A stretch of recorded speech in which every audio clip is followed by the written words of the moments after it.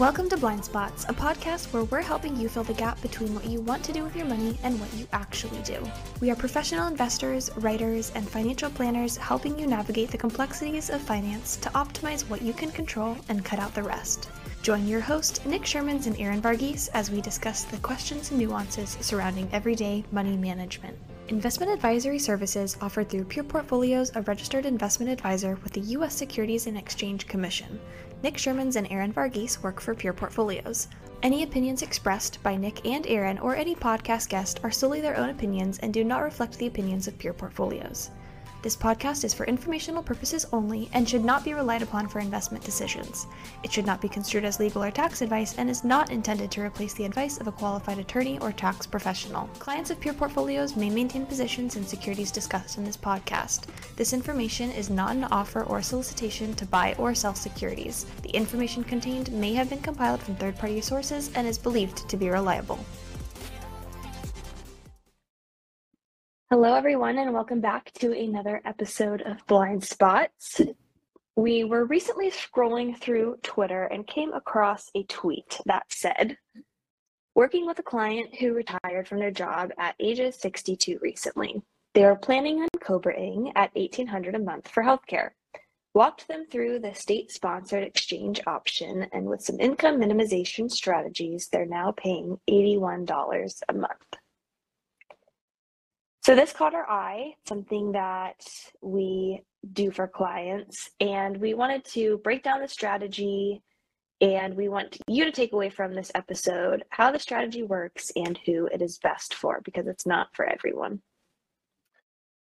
So if you want to save money on taxes, if you want to lower your health insurance premiums, listen up. So just as a blaring disclaimer before we get into this, the compliance heads are listening. This is not advice. This is not specific investment advice. We are not telling you what to do. This is just one strategy of many. And we just want to spark the conversation. So if you are working with an advisor, ask them about it. If you're not working with an advisor, do some research. And if you have questions, reach out to us. So I'm a learner in this space. I'm actually looking forward to this, one, because I don't have to talk that much. And two, I've got some personal experiences, and this topic really resonates with me, which I'm happy to share later. But for those that are listening, who is this really for? Who are we talking to? So this episode is for someone who is retiring early, and by early we mean pre-65, before you are eligible for Medicare. And specifically, this is for the person who has just multiple pots of money. Like you have a 401k that you rolled over to an IRA, you might have a Roth IRA, and then the most important piece for the purposes of this call would be after-tax money. A taxable account, a trust that's basically money you've paid taxes on that you've invested. That's what we're talking about. So a person with those 2 or 3 pots of money, the biggest cornerstone piece being the after-tax money. Nick, why don't you first tell us your personal story and experience with the healthcare system, because it's a mess. There's a lot of options. It can be super overwhelming and stressful. So tell us about your experience. Yeah, so I think there's a couple things here. One, this is a very hot topic for those that are about to retire, right? Like you've worked your whole life. If you work for a company or you had your own company, chances are you had health insurance through your employer, okay? Those are pretty easy and frictionless, right? You might pay a small cost. Most companies pay a good chunk of their employees' healthcare, but regardless, it was pretty easy to navigate.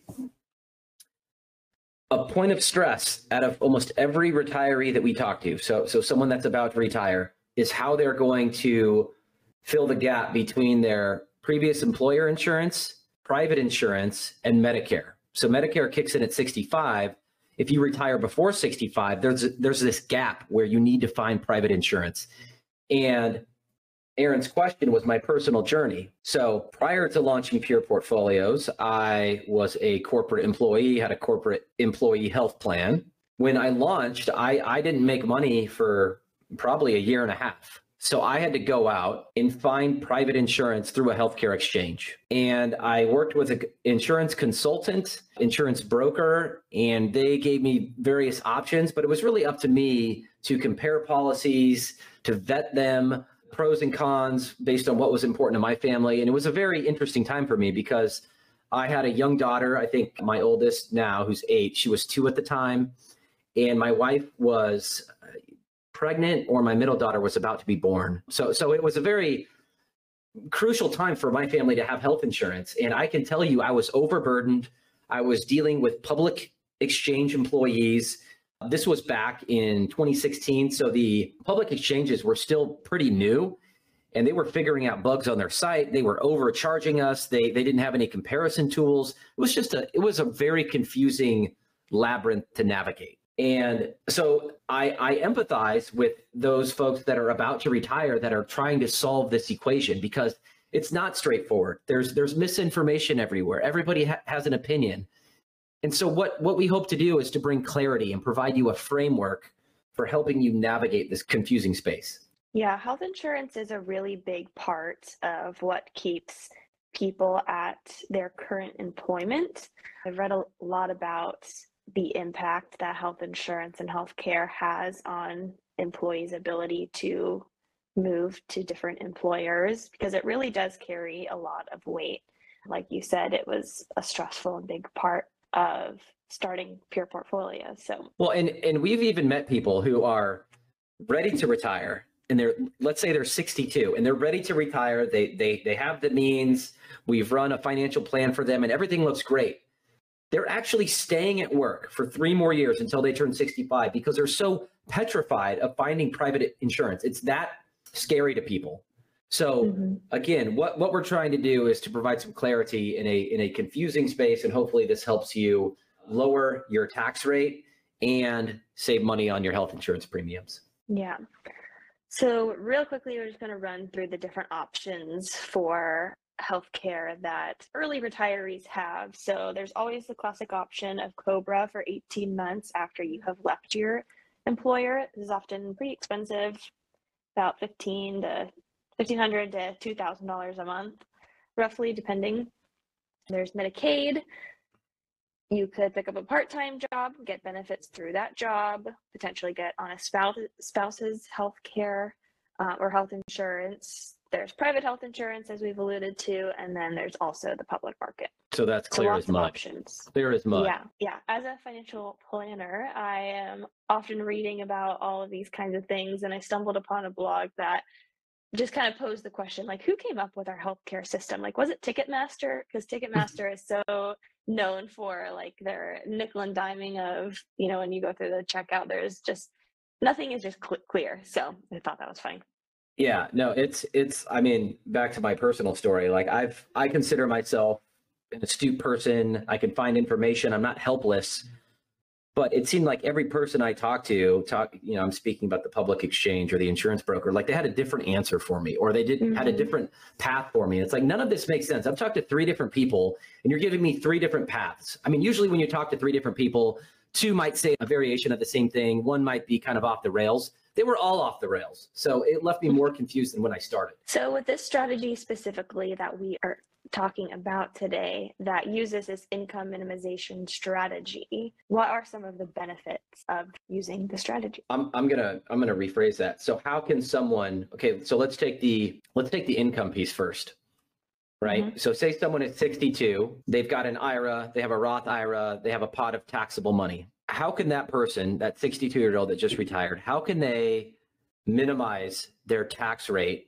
the first year that they retire? How can they reduce their taxable income? By delaying their Social Security until a later date, okay? By not taking any money out of their IRAs, by delaying a pension. So if they're owed a pension, deferring that until they're after 65, by not doing a Roth conversion. So all of these things that I just rattled off, you're fine to do those things, but do them after you're on Medicare, after 65. And the reason that we say that is because the gist of this whole strategy is to reduce your income enough so that you qualify for the Affordable Care Act tax credits or premium subsidies. That's the whole gist of this strategy, is to get your income low enough so that you qualify for those. Right. So the next question would be, okay, Nick, I'm 62. I stopped working. I still need to live off my portfolio. I still need money out of my portfolio, right?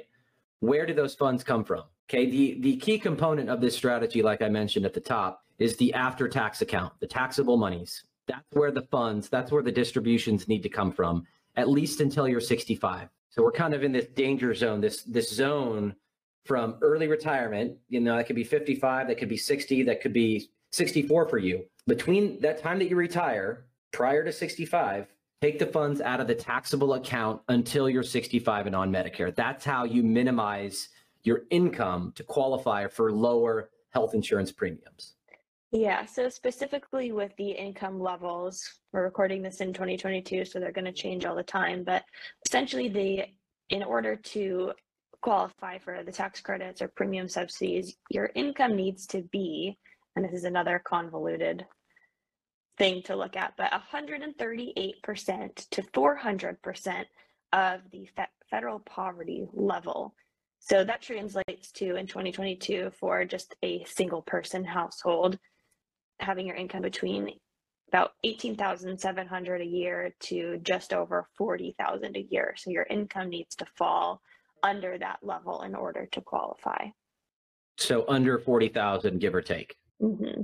See, that's another stupid thing. Like, why wouldn't the government just say that your income needs to be between 18 and 40,000 rather than 118% to 400% of the federal poverty? Like, what is that?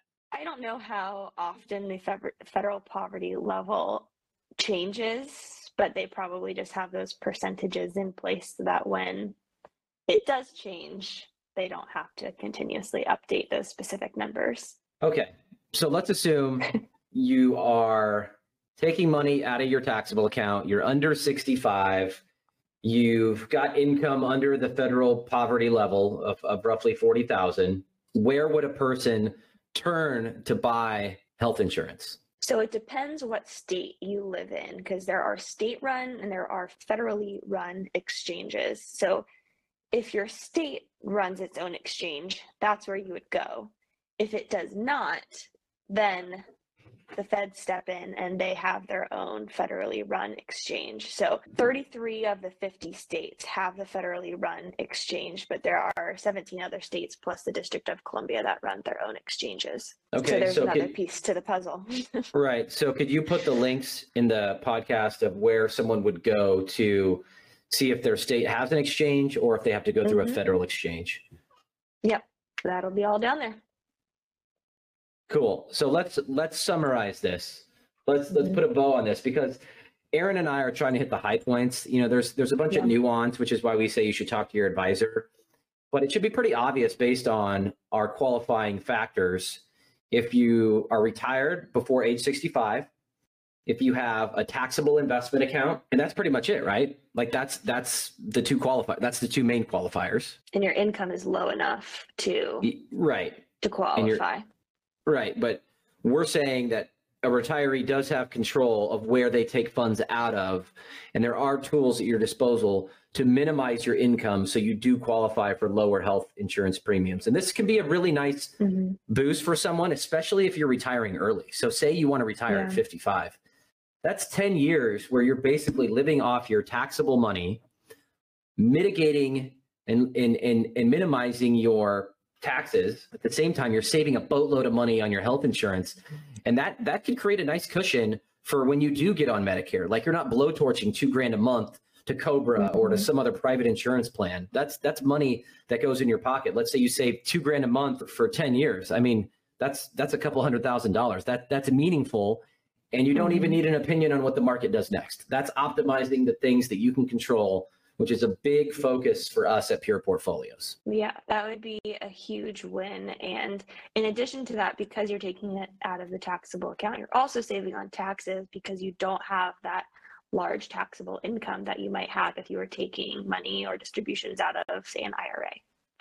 It's a double benefit. Lower your taxes, save money on healthcare. Let's go. Yeah, I think that just about wraps it up. So it's a complicated strategy, or it can be. Healthcare is not black and white. There's a lot of different options. So There's always questions that people have that arise from these kinds of conversations. So reach out to us at insight@peerportfolios or reach out to your trusted advisor if you have questions.